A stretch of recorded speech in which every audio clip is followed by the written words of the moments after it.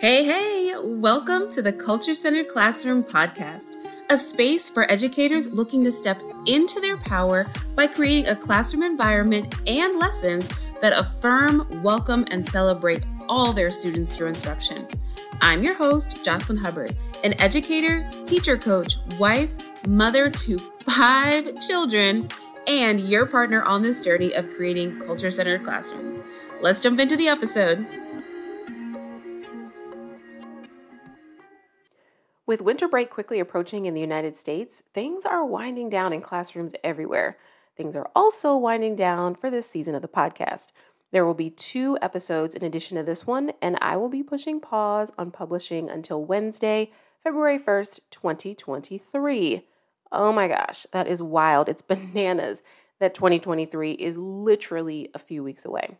In these season 2 finale episodes, I want to leave you with some thoughts to reflect on, some strategies to consider implementing at the top of the year, and some resource suggestions to elevate your teaching and learning practices. This podcast is all about creating a culture-centered classroom. What does that mean, though? I have gone into some detail in previous episodes, but as you and I grow and learn on this journey, I want to consistently and intentionally reinsert a definition. I will continue to go deeper in explaining the key components of a culture-centered classroom. In previous episodes, I mostly focused on the culture-centered classroom as a space that affirms, welcomes, and celebrates all students through instruction because the teacher is consistently working toward being culturally competent and leverages the understanding of individual student cultures to inform learning, lesson design, supplemental resource selection, and so on. In today's episode, I want to elevate that definition by positing that a culture-centered classroom is a student-centered classroom.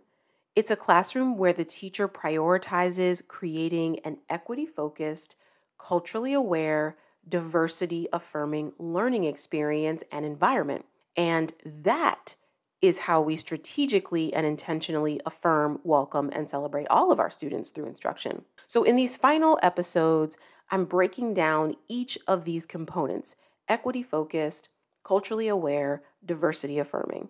Today, I'll talk about equity in education and share 3 tips for centering equity in the classroom to support all your students. I'm going to begin with a definition because you know I love a good definition. According to the National Association of Colleges and Employers, equity, quote, refers to fairness and justice and is distinguished from equality.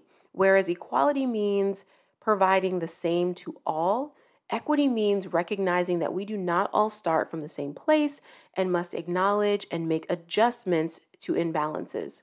The process is ongoing, requiring us to identify and overcome intentional and unintentional barriers arising from bias or systematic structures, end quote. According to the National Equity Project, quote, educational equity means that each child receives what they need to develop their full academic and social potential, end quote. Their website also goes on to say that, quote, working towards equity in schools involves 1, ensuring equally high outcomes for all participants in our educational system, removing the predictability of success or failures that currently correlates with any social or cultural factor. 2, interrupting inequitable practices, examining biases, and creating inclusive multicultural school environments for adults and children. And number 3, discovering and cultivating the unique gifts, talents, and interests that every human possesses. Before I tease out these definitions and present the tips for centering equity in your classroom, I want to also share a definition I found on Wikipedia. As you may already know, equity is not just a term used in education. It is more commonly used in finance. As I was browsing definitions, I looked at the Wikipedia definition of equity in finance. It states, quote, in finance, equity is ownership of assets that may have debts or other liabilities attached to them, Equity is measured for accounting purposes by subtracting liabilities from the value of the assets. For example, if someone owns a car worth $24,000 and owes $10,000 on the loan used to buy the car, the difference is $14,000, and that is the equity. I really liked the idea of considering debts or liabilities against assets because the trick of life is that there are many people, many students, that are written off as too much of a liability to make any substantial investment. In reality, however, these are the people, the students, who are very valuable assets because they have untapped potential. In my mind, educational equity means, among other things, shifting our understanding of debts and liabilities. It means shifting our understanding of potential and assets. Because right now, a bunch of people are saying a lot of stuff about having an equity lens and creating equitable spaces, but they are really only on that train until the money runs dry or the trends change. Okay. So let's do all that we can to make sure equity isn't just a trend. Let's you and I do the work to make sure equity isn't only valuable when it's connected to more money in the budget. Now, let's think about a few strategies that will help you center the equity lens as you design lessons, select resources, and communicate with students and their community, all the things. The National Association of Colleges and Employers said that, quote, equity means recognizing that we do not all start from the same place and must acknowledge and make adjustments to imbalances. The process is ongoing, requiring us to identify and overcome intentional and unintentional barriers arising from bias or systematic structures. With that being said, the first tip for centering equity is to intentionally be working toward cultural competence. This means being aware of your cultural norms, beliefs, practices, ways of being, on and on and on. It means becoming aware of how your lived experiences impact the way you view and show up as a person and an educator in this world. The biases, something that everyone has, but everyone is not willing to acknowledge, so real change can't actually happen.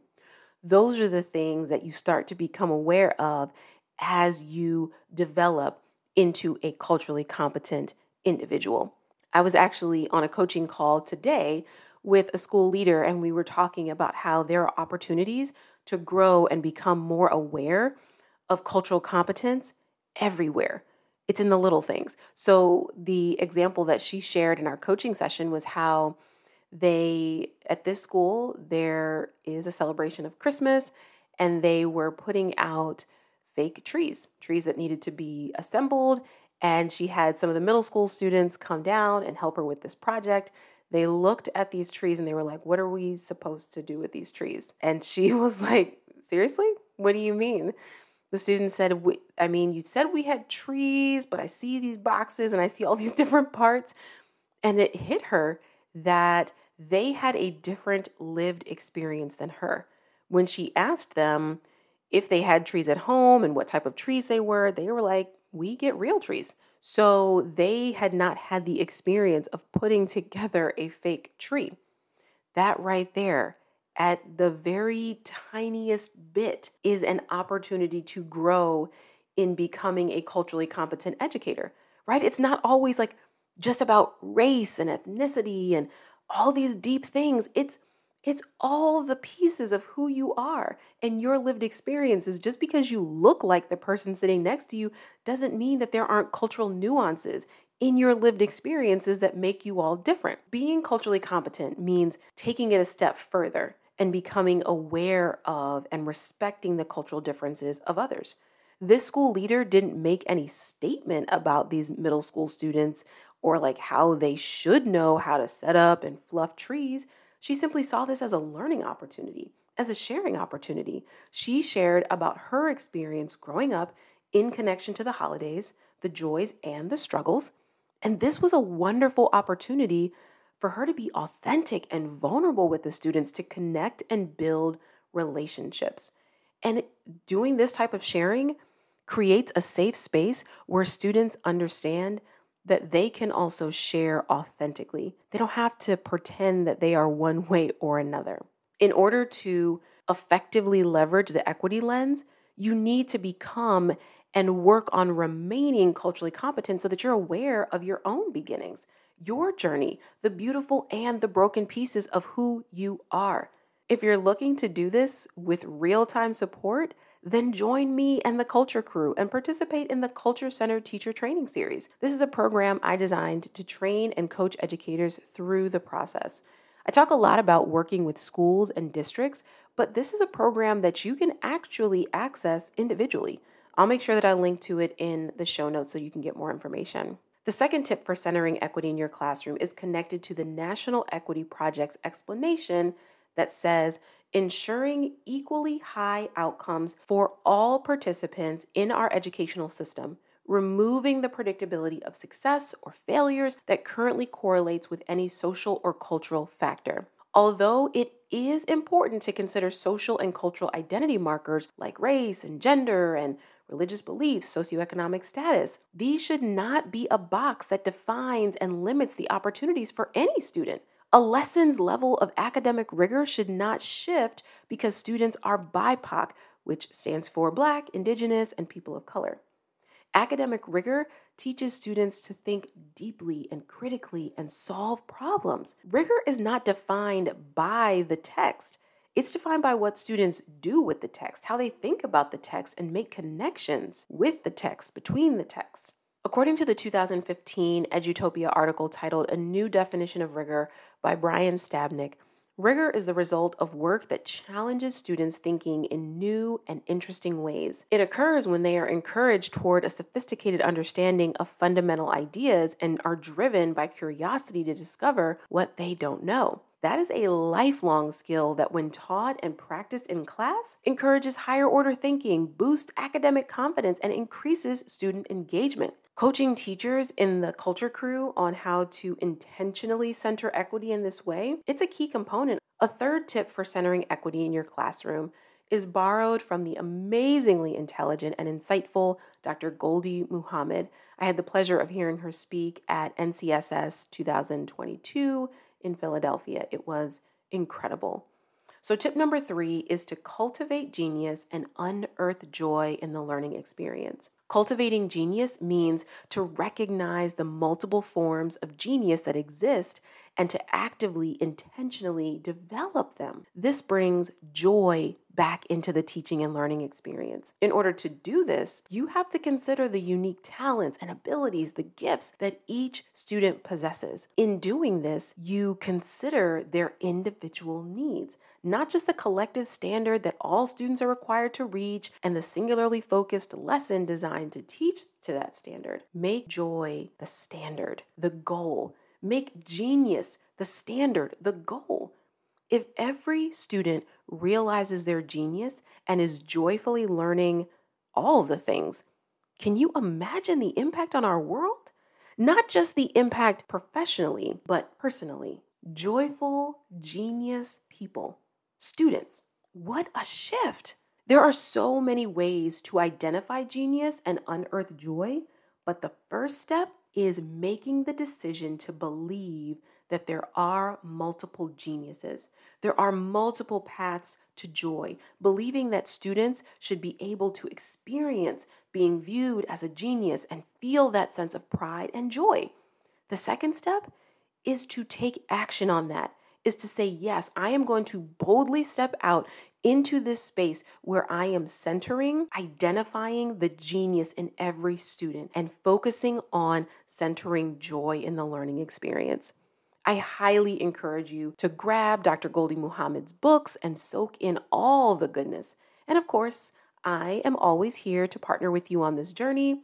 If you are curious about what it's actually like to be in a coaching session with me, I will be sharing more about that in season 3, so stay tuned. But for now, I want to just encourage you. Remember that you are the most important tool in your teacher toolbox. You are so valuable, and I just want you to know that I see you and I appreciate you listening to this podcast every single week as you are continuing to elevate. In the next 2 episodes, we are going to be talking about culturally aware spaces and diversity affirming spaces. Until then, have a great rest of your week.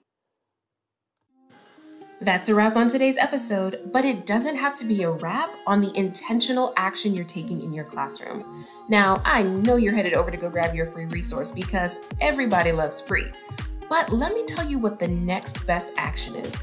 It's to hop on a coaching call with me so that you and I can talk specifically about your lessons and the dynamics in your classroom.